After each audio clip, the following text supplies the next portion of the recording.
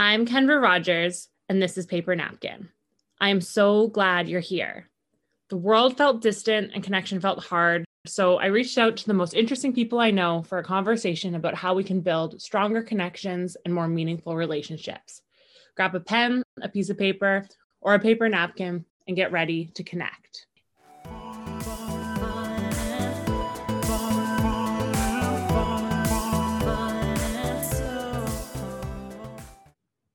Chris Nealand is the co-founder and CEO of Cult Collective and the Gathering of Cult Brands, a masterclass for business leaders on creating marketing and communications with purpose and value that recently hosted incredible speakers, including Bozoma St. John, Chief Marketing Officer of Netflix, Rory Sutherland of Ogilvy, and big names from Barbie to Budweiser, Peloton to Smokes Poutineery, just to name a few. Chris is also an adjunct professor, husband, father, dog father, and busy human being. I was drawn to Chris's ability to connect online and to share his story loudly, clearly, and articulately in a way that really cuts through and creates meaningful connection.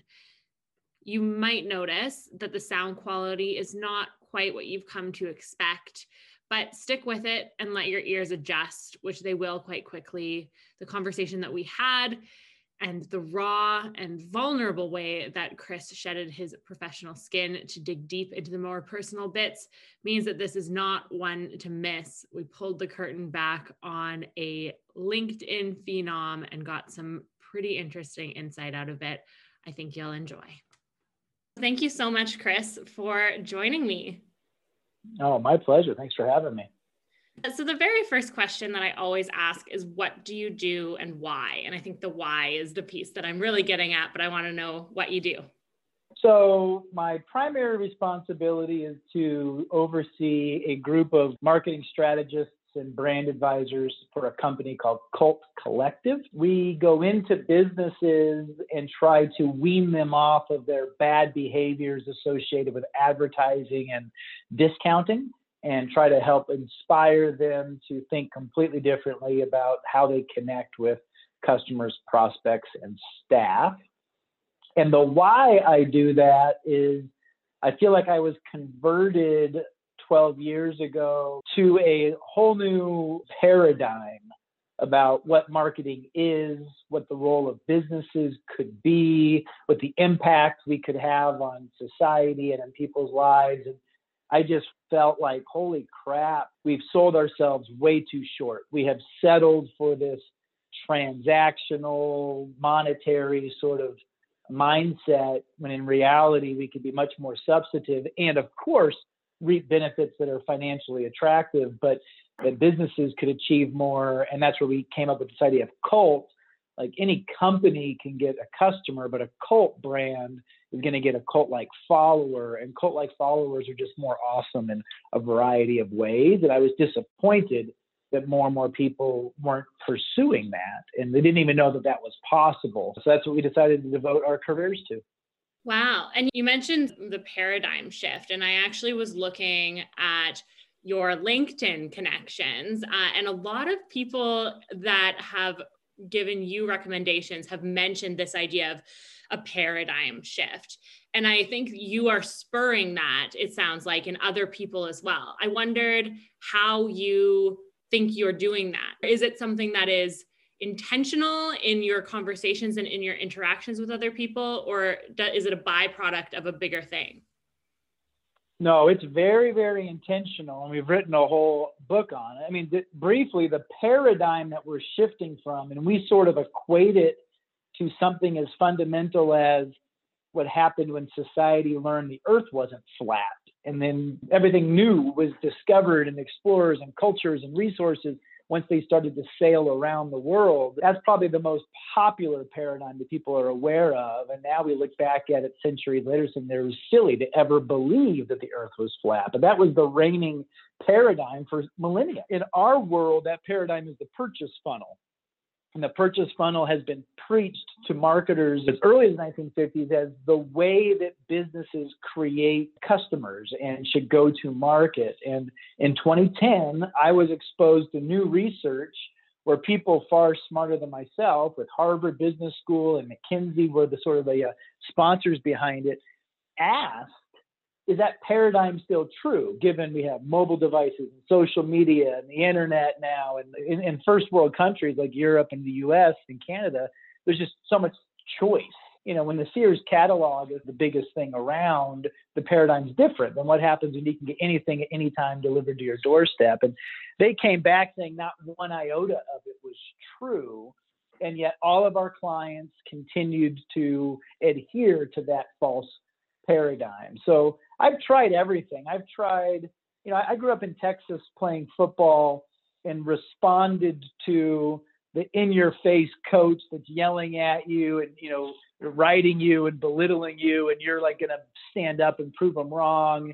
And so I think that's how I started. I was a bit crass and a bit in your face. And, other than Texans, I think other people found that a bit offensive or a bit too much. Certainly the Canadian audience was like, what the hell is that guy ranting about? And so I've then tried a more polite tact. I've tried, don't take it from me, take it from the people that I've talked to. So we created an industry event called The Gathering, where we just put brand leader after brand leader on stages to say, listen, I told you so, I told you so, I told you so. And so I don't know. I know I'm failing because still way too many brands are doing it wrong. And I'm still just trying to find what's the best voice that's going to resonate. And you're co-founder of Cult Collective, co-founder of The Gathering, co-founder of Communo. You can see where I'm going with this. Co-founder. This podcast is centered around connection. And I'm curious, actually, when it comes to the connections that you've made, it seems as though you're not operating alone at that high level. What impact has that had on the work that you've been able to do? I think I would almost declare as a rule, as a truism, that never go in alone. I really just think that the discipline of starting a business is so robust that it's too hard to be great at all of it. And you need to bring others with you. If they say it takes a village to raise a child, I think it takes a community to raise a company. And that can be co-founders, the first strategic hires, strategic investors, advisory board members, et cetera. So I'm not saying you have to have, 8 original shareholders, but I do think that to be great at business development, service delivery, business operations, and account management, client care, I just don't think that those skill sets reside in one person. So I think I'm a pretty self-aware individual. I know where my weaknesses are. And so I've always gravitated towards individuals whose strengths are my weaknesses. I've always looked for my complement. And I think sometimes people get confused that means that you have to be perfectly compatible. And I don't think that's the case. I see too many people that start businesses with their best friends as an example, and it's kind of a train wreck because they're more compatible than they are complements. And I'd say the same thing about a relationship, right? I think your spouse or your significant other, you need to be compatible in the important things like shared values. Do you fight the same way? Do you understand how you communicate? But you shouldn't be compatible, and the things that they're good at should not be the same things that you're good at. And that's how I think you create a better partnership. And I just got really lucky where I found a partner that was really, really complementary to the things that I was good and bad at. And you touched on building a business. You've built sort of 3 that are operating in different spaces. How have you tried to build connection into them? And I'm thinking of all of them, but especially of The Gathering, because it really is based on that idea of first off connecting with the audience, but also before that, even connecting with the speakers who are going to be joining you on the stage. Yeah, I think one of the secrets to whatever degree of success we've enjoyed has been these businesses are very symbiotic. So The Gathering is a way to perpetuate cults ideology. Communo is a way for brands to enable and to facilitate their cult journeys. Like if I was having a car wash business, a dog walking service, and a private investigator firm, that would be just a distraction. That would just be, I'm a hyper entrepreneur looking for a way to diversify my talents or my money. And I don't really support that. And I think you have to be a particularly talented ADHD type individual to have your fingers in so many unrelated things. But I actually think of Cult Camino and The Gathering as they're all part of the same sort of family. First of all, they're all marketing and branding and advertising centric. So we don't really get into accounting or supply chain or, other aspects of business. And secondly, you can be a member of all three of those. So Gathering attendees can hire Cult. Gathering Cult clients can use Camino for talent and for resources. So I actually think it probably doesn't seem as obvious on my LinkedIn bio, but in my life, I think of by growing one, I'm actually aiding the other two. So it's interesting, and going back to what you were saying actually around finding a partner and a co-founder, it sounds like you've also created those complementary abilities across the businesses that you're in. You're creating connections between them in order to facilitate the best experience for the people that are involved, and likely for yourself as well, right? Not spreading yourself too thin, but starting to see those interconnections in order to fill gaps in the market. Yeah, no, absolutely. I mean, here's a great example. So Ryan, my business partner, as part of his responsibilities for Cult, formed a relationship with a guy named John Windsor. And I think it was out of just admiration and respect for what John was doing. John was the OG behind a model in the States called Victor and Spoils, which was sort of the first sort of crowdsourced ad agency and very, very successful. And through their personal relationship, Ryan then invited John to come speak as a keynote at The Gathering. And that furthered the circle of friends and associates that we now knew each other. And it gave a bigger audience of people who thought John was quite impressive. John then invited Ryan to participate on something he was working on tied to the Center for Work Transformation and thinking about open talent. John then gave Ryan a connection to NASA, who became a client of Camino. And so, it wasn't disingenuous. It wasn't like Ryan met John to work with NASA, but it was through the series of fortunate events. And I think Ryan has a very good approach to connection, which is always give more than you take. So Ryan's always kind of a 51-49 guy, where I'm here to try to make your life better. And as a result, good things happen. Call it karma, call it just smart, connection building. But that's an example of where it came full circle, where we're delighted now to be working with NASA, but we didn't selfishly go into that thinking that was going to be some sort of outcome. I love that. I think the rule to give more than you take is a brilliant one, and is actually less common than you would think. On the surface, it feels so simple, but yet it's not something that people are doing necessarily in a business or a personal setting all the time. How do you connect? What are your rules for connection?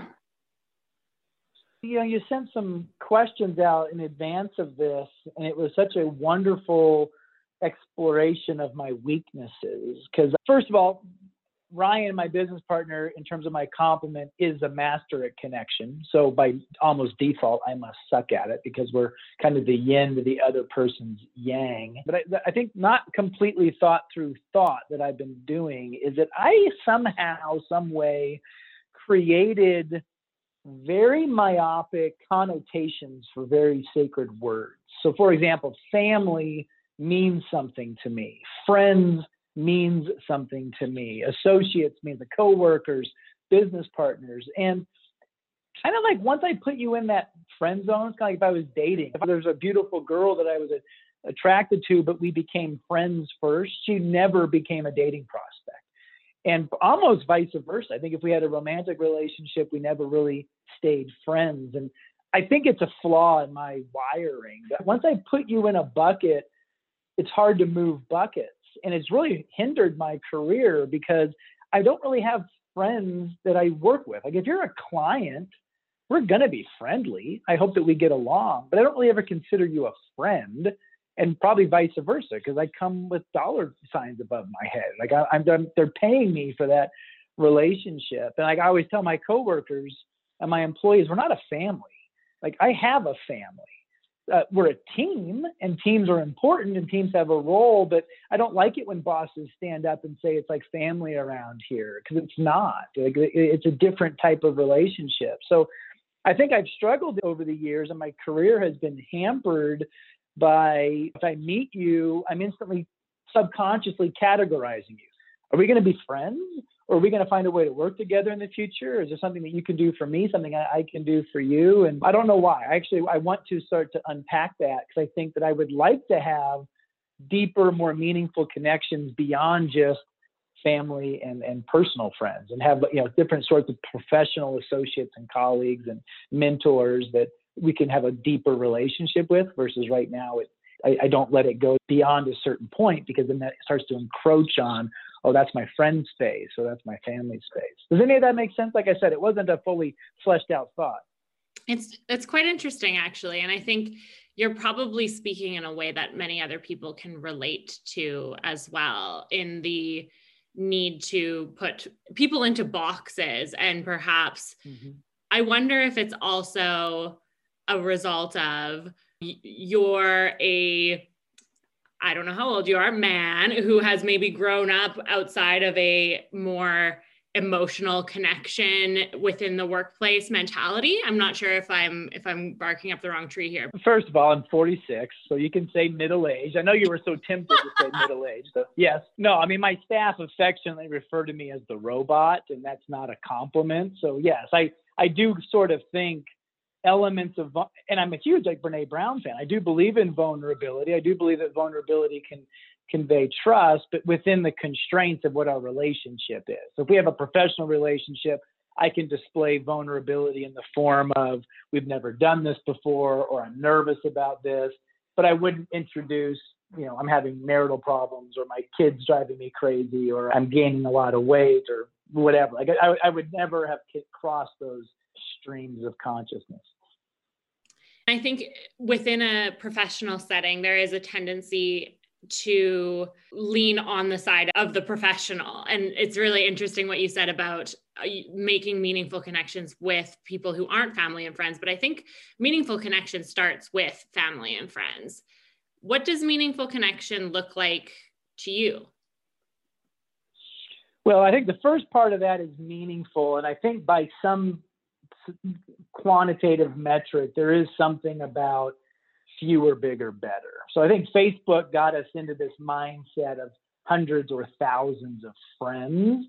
And to me, again, that bastardizes the word friend, because I think a friend needs to show up in a way that doesn't allow you to have hundreds, because you'd be exhausted. You'd be spending all your time serving others. So while I have lots of acquaintances, I think lots of people would say we are certainly friendly, I have a very small group of friends. And I've actually, even just as recent as January of 2021, as I've been journaling, I've been trying to make a more conscious effort of keeping that friend group close, because we're not close by proximity for the most part. And so we need to find ways to work on that relationship and just stay really friends. So I think meaningful is the first part. Really define, what do you mean by meaningful? And even, who's there for you? Who can you count on? Who can you be vulnerable with?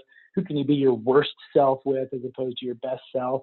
As well as, that sounds very selfish. That sounds like you need them to be there for you. Is really the opposite. Like, who are you willing to listen to? Who are you willing to support?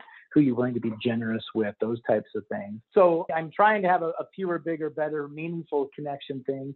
And then the other part is, I'm such a pragmatic guy that things like bachelor parties, weddings, funerals, graduations, like the big life moments, I can very quickly rationalize. Do I really need to go to that? Can I just send a check? Is it going to be worthwhile? Is anybody even going to notice if I'm not there? And it's like, that's just the wrong attitude. Like, we should be looking for excuses to physically connect and to spiritually connect and to emotionally connect. And it shouldn't be done on a spreadsheet. It should be done based on investments that you're making in humans. Because, as you do get older, you do just start to realize it. I mean, I hope my businesses are successful, but the reality is, whatever legacy I leave is going to be on the dozen people who knew me best, who are going to speak fondly of me when I'm gone and are hopefully going to improve their lives or their businesses as a result of something that I taught them. So,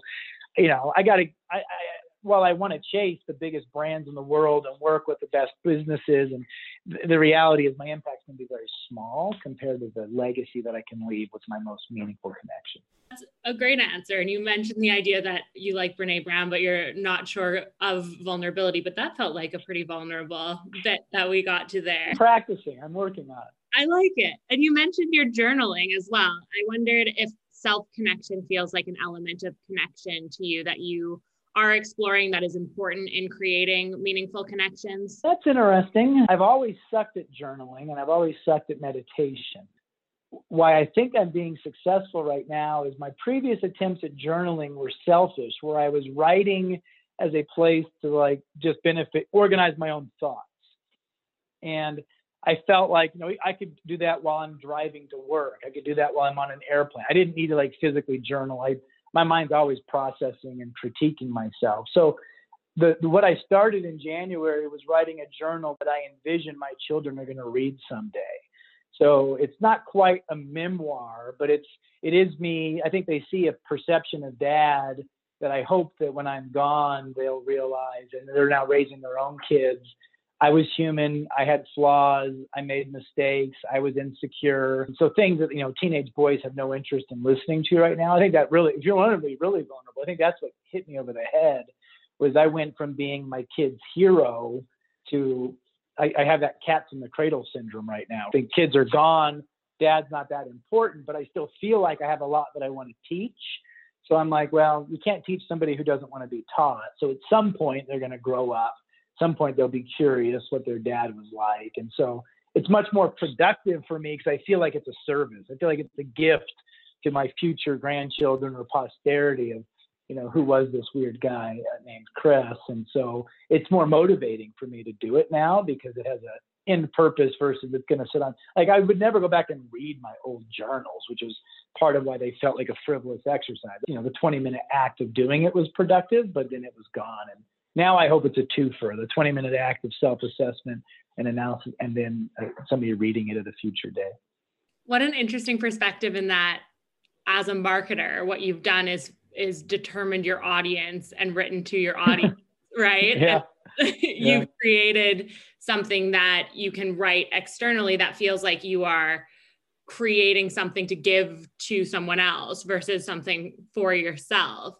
And you mentioned the idea of creating something that gives value, again, creates the connection that you're wanting with your children. I just think it's so interesting that you've taken a very personal thing and actually looked at it also from a very pragmatic marketing lens, almost, even with the vulnerability overlay on top of that. Yeah, well, and that's probably subconscious, right? But I do see the world as who's the end consumer, what's the unmet need, what's the value proposition that you can provide to that. And it's more motivating because that's what I love to do in my professional job. So it translates well to my personal life. As far as what connection looks like now, what do you think it will look like in 5 years' time?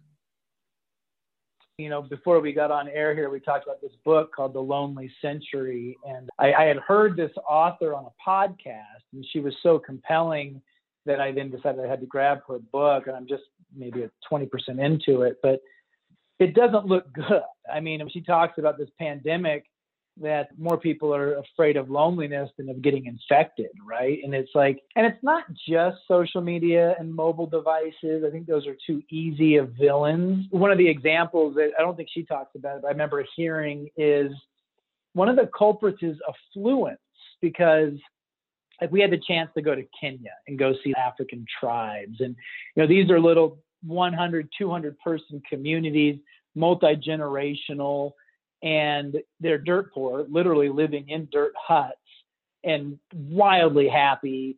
They're unburdened by all the things that we seem to think are so important, walking a mile each way for fresh water. So everything that we in civilized society would look at as saying that's horrible, I looked at them with envy, saying, I wish I had a community this close knit. And one of the things that happens as you start to make more and more money is people started buying bigger and bigger houses. And it was a sign of, I don't know, accomplishment. Your kids all get their own room. And again, up until about 200 years ago, everybody slept in the same room, even the parents. But kids having people that they can talk to, and you're very, very vulnerable right before you go to sleep and right before you wake up, and where your mind wanders and what you were just dreaming about, and you're tired and your defenses go down. And like there's precious connection that gets made in those moments that you neuter when kids don't have anybody to talk to in the middle of the night. I remember as a parent putting two of my sons in the same room. We had a little baby monitor, and that was one of the highlights. Is I'd go up, read them a story, say our prayers, put them in bed, and then I would just go down and listen to their funny little 4 and 6 year old conversations. And the innocence was just so endearing, the things that they were talking about. I think it's sad that we're thinking that the aspiration is to get rid of that. The aspiration is to get grandparents into a home, not into your house. The aspiration is to move on to acreages where you don't really run into your neighbors, and put gated fences around your estates and all that kind of stuff. So I don't think we can just say Facebook needs more rules or we need to minimize our screen time. I think we got to look at the constructs. There's a huge demise in organized religion. And I understand all the criticisms about organized religion, but one of the upsides was that there was an instant connection. I don't know anything about you, but we have a shared ideology around faith. Therefore, we have something to connect about, something to talk about. Cult brands find opportunities for people to congregate. So think about all your greatest sports teams. Like a big part of loving sport is the tailgate. It is the trash talking on social media. It is the wearing of the apparel. Think about Lululemon, one of my very favorite cult brands. They didn't spend any money on traditional advertising. They fostered local community of 10, 20 women getting together to do yoga in the store at night when they could push all the clothing racks was on wheels so they could clear it out of the way and have a studio to do yoga. Certainly at Harley Davidson, one of the greatest cult brands of all time, their secret sauce is their Harley Owners Group, a loyalty program that's not about earning points. It's about, let's get together on Saturday and go for a ride, because that's what motorcycling is really all about, is that community of bikers. So I do think that cult brands are figuring out a way to fill the void that society and the demise of PTAs and sports leagues and religion have left that big hole in our in our DNA, because we do want to connect. We're wired for connection. We just don't know how to find it. That's such a fascinating point as well, in that you touched on social media as maybe a reason that people are feeling disconnected and the need for connection. And I think a lot of people on the surface level think social media connects us, so it must be good for connection. But actually, when you look at any digital space, underneath the layer of the channel are these groups that are beginning to split off based on the commonalities that they've found. And I think you're right when it comes to brands creating that space, because it allows people to feel an allegiance to something that they might feel is a direct impact on their identity. I wonder, when it comes to that space of creating connection, what the boundaries of ethics are for us as marketers in creating a cult community, what that looks like, if that means there are people who are within and people who are without. Well, I mean, my first thought is, I think one of the ways that marketers get it wrong is they think they have to create it as opposed to nurture it. Because like Sturgis, the largest motorcycle rally in the state, is not a Harley Davidson sponsored activation, right? It's 250,000 motorcyclists have decided we're going to go here and do this. And Harley shows up with like beer and pizza to make it more awesome. But they didn't have to create that. The other thing, marketers are so short-sighted, and we suffer from short-termitis, where it's like, I got to win the weekend, therefore I'm going to over-inject with stimuli, expecting an immediate response. But where you see it the most, Kendra, is we've been conditioned on Tinder. Right? Think about Tinder versus eHarmony. eHarmony boasts the most marriages from our site, and Tinder boasts the most late-night hookups. So Tinder's like instant gratification. I want to see you, attract you, and bed you within 12 hours. Versus eHarmony is like, fill out this 26-page application, nurture relationships over the weeks and months ahead, because we're going to build something, much more substantive. And my worry is that marketers have embraced the Tinder mindset of find, appeal, transact, find, appeal, transact, versus really nurturing something of lasting value.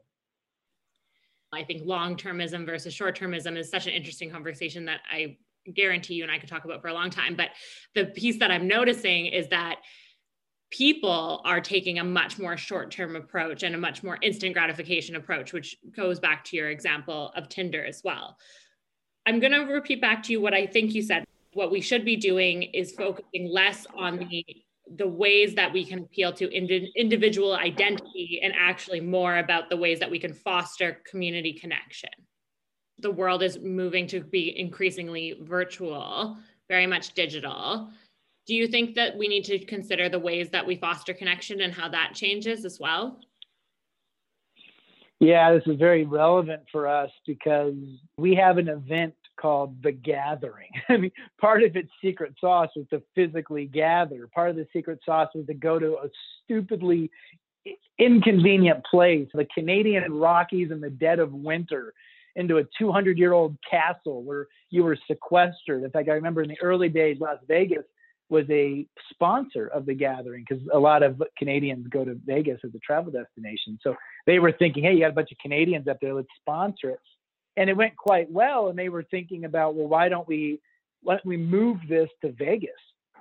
Or like, that'd be the worst thing for The Gathering, because when you go to Vegas, you want to go do Vegas. So it's like, how quickly can I get out of this business meeting so that I can go to the clubs or the restaurants, right, or the shows? Versus in Banff, there's nowhere to escape to.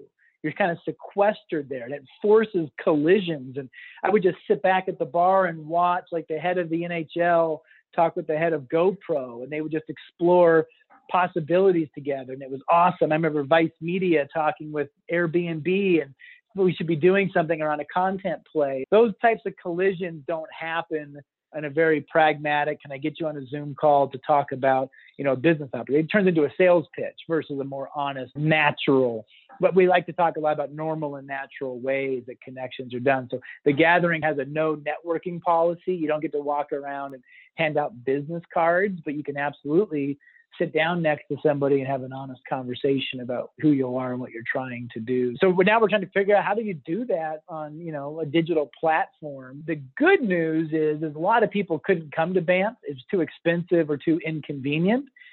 Going virtual makes it more accessible. So I do like that. More countries, more small businesses, more, lower cost. It went from $1,500 a ticket to $200 a ticket. So a lot more people can partake now. But I think the answer is both. And who does it really well is TED. I mean, TED has a lot of virtual content, but they still foster regional gatherings, getting togethers. There's still sort of Mecca where you can go to California for their big annual conference. So I think if you just went all virtual all the time, you would be missing something. I realize that we're coming to the end of the conversation by the natural fact that I only have you for 10 more minutes. So I'm wrapping this up with you. But what is one piece of advice that you often pass on to others? I'm going to caveat this by saying I know you probably have a million pieces of advice. I could tell from this conversation alone that there are many nuggets of wisdom within your brain. So when it comes to connection, is there any piece of advice that you would pass on? Yeah, I'll tell you, I love quotes. I'm a bit of a quote collector. And when I find a particularly good quote, it oftentimes will stay in my memory for a while. And it will make me a better person as I reflect on it. One of the quotes I heard a while ago was, "Don't tell me you're funny, just tell me a joke." And I think about when you're starting to try to connect with somebody, you have a tendency, and maybe it's out of nervousness or insecurity, you have a tendency to kind of want to pump your own tires a little bit and talk about your accomplishments or your credentials. And it's a little off-putting, as opposed to, let's talk about your problem. Like, the best way for me to convince you that I'm a good brand consultant is not to tell you a case study, but to ask you about your problems and then to say, have you thought about this? Like, just start doing it. right? Somebody else once said, stop being interesting and start being interested. And that's the same kind of idea. Like, don't make it about you right from the start. Make it about what they're dealing with personally or professionally, and see if there's something that you can add value. And if that tastes good, if that feels good, then they start to reciprocate, and then it does become about you. Or it can go 2 layers deep, because we all have our guard up. We're all so jaded and so skeptical. Like, it's why I hate LinkedIn. I get 15, 20 solicitations a day of people that they've taken no time to really know me. They're just saying, I see you're here. Do you want to buy this? Or we could do this. And it's like, no, that's the most ineffective way to capture my attention, is to start talking about how awesome you are, as opposed to, Chris, have you ever considered this type of thing? I'm wondering if that might be something that, how have you solved that? Because I'm struggling with that myself. So I don't know if that's a good answer, but I know that's a quote that I think about a lot. Am I going around talking about how funny I am, or am I just trying to write great material that's hilarious, and people can then say, well, clearly he's funny because look at what he just said. And obviously funny in that sense is a metaphor for smart or expertise around branding. Or just telling a really good joke on occasion. Yeah, I do wish I was perceived as being more funny, but I've clearly reached dad joke phase, which is not just bad joke. It's worse, because dad jokes are jokes that dads think are hilarious, but nobody else does. So you get that 1-2 punch if you're the only one laughing at what you say. I've been in that space for the past couple of years. If it makes you feel better, I've been a dad joke lover since I was very young, and it's never gone away. So I've also been the only one laughing at my own joke for most of my life. Yeah. Talk about lonely. That's lonely, being the only one laughing at your own joke. You mentioned, I think there's actually 2 pieces to that when it comes to advice. One of them was this idea that you should be offering value to the other person. And the other one is to show and not tell. So final question for you. In true paper napkin fashion, who should we connect with next, and what makes them great? Well, I would invite you, if you've enjoyed any part of this conversation, to speak with my business partner, Ryan Gill. Ryan has helped shape not just a lot of my opinions about business, but so when I say co-founder of Communo Gathering, he's the other founder of that. But Ryan is just a master connector. He has a great origin story about being in the hospital as a young child and facing loneliness in a maybe a deeper degree than most of us have. And through his youth, realizing that his superpower was getting a group of disparate friends together to play the same game of basketball or baseball, and finding ways that this is going to be better if more people participate. He's now the CEO of Communo and is really championing this idea of the purpose, the noble purpose behind Communo's practical business objectives is to eradicate loneliness, and understands that particularly within the creative community, and particularly as we become more and more self-employed, loneliness is going to get worse, not better. We're not going to have teams. We're going to be sort of these free agents that get brought in and brought out. And we're going to run the risk of just becoming very robotic. And that we're only talking because there's a brief to be done, a project to get out, a deadline to hit, and a bill to pay. And that's going to become very unfulfilling because you don't really have that camaraderie. And particularly in the creative arts, it's such a collaborative team sport. It's rare that you're going to ideate it, build it, and implement it all on your own. So I think he's far better if part of what you're really about as a paper napkin community is connection. Most of what I've learned by observing his actions. Wonderful. I look forward to connecting with Ryan. And I think what you just spoke about around the idea that we are less and less connected is even more the case, probably as a result of you get on a Zoom call and oftentimes there's no room for chit chat, and it is all very surface level. So I really appreciate that you took the time to have this Zoom call with me and to get a little bit underneath the surface and get to know Chris Kneeland in a different way. So thank you very much for your time. Oh, Kendra, it was my pleasure. Thank you. You've given me a lot you've exposed me to some weaknesses I now need to start working on with more wholeheartedness. So thank you. I'll hopefully be a better person a year from now, having thought through some of these things better. Wow. What a lovely thing to say. Thank you so much. That's it for today's conversation. Thank you so much for listening and connecting with us. If you liked the podcast, please subscribe and review. We'll be back next week with another impactful connection. Until then, be kind.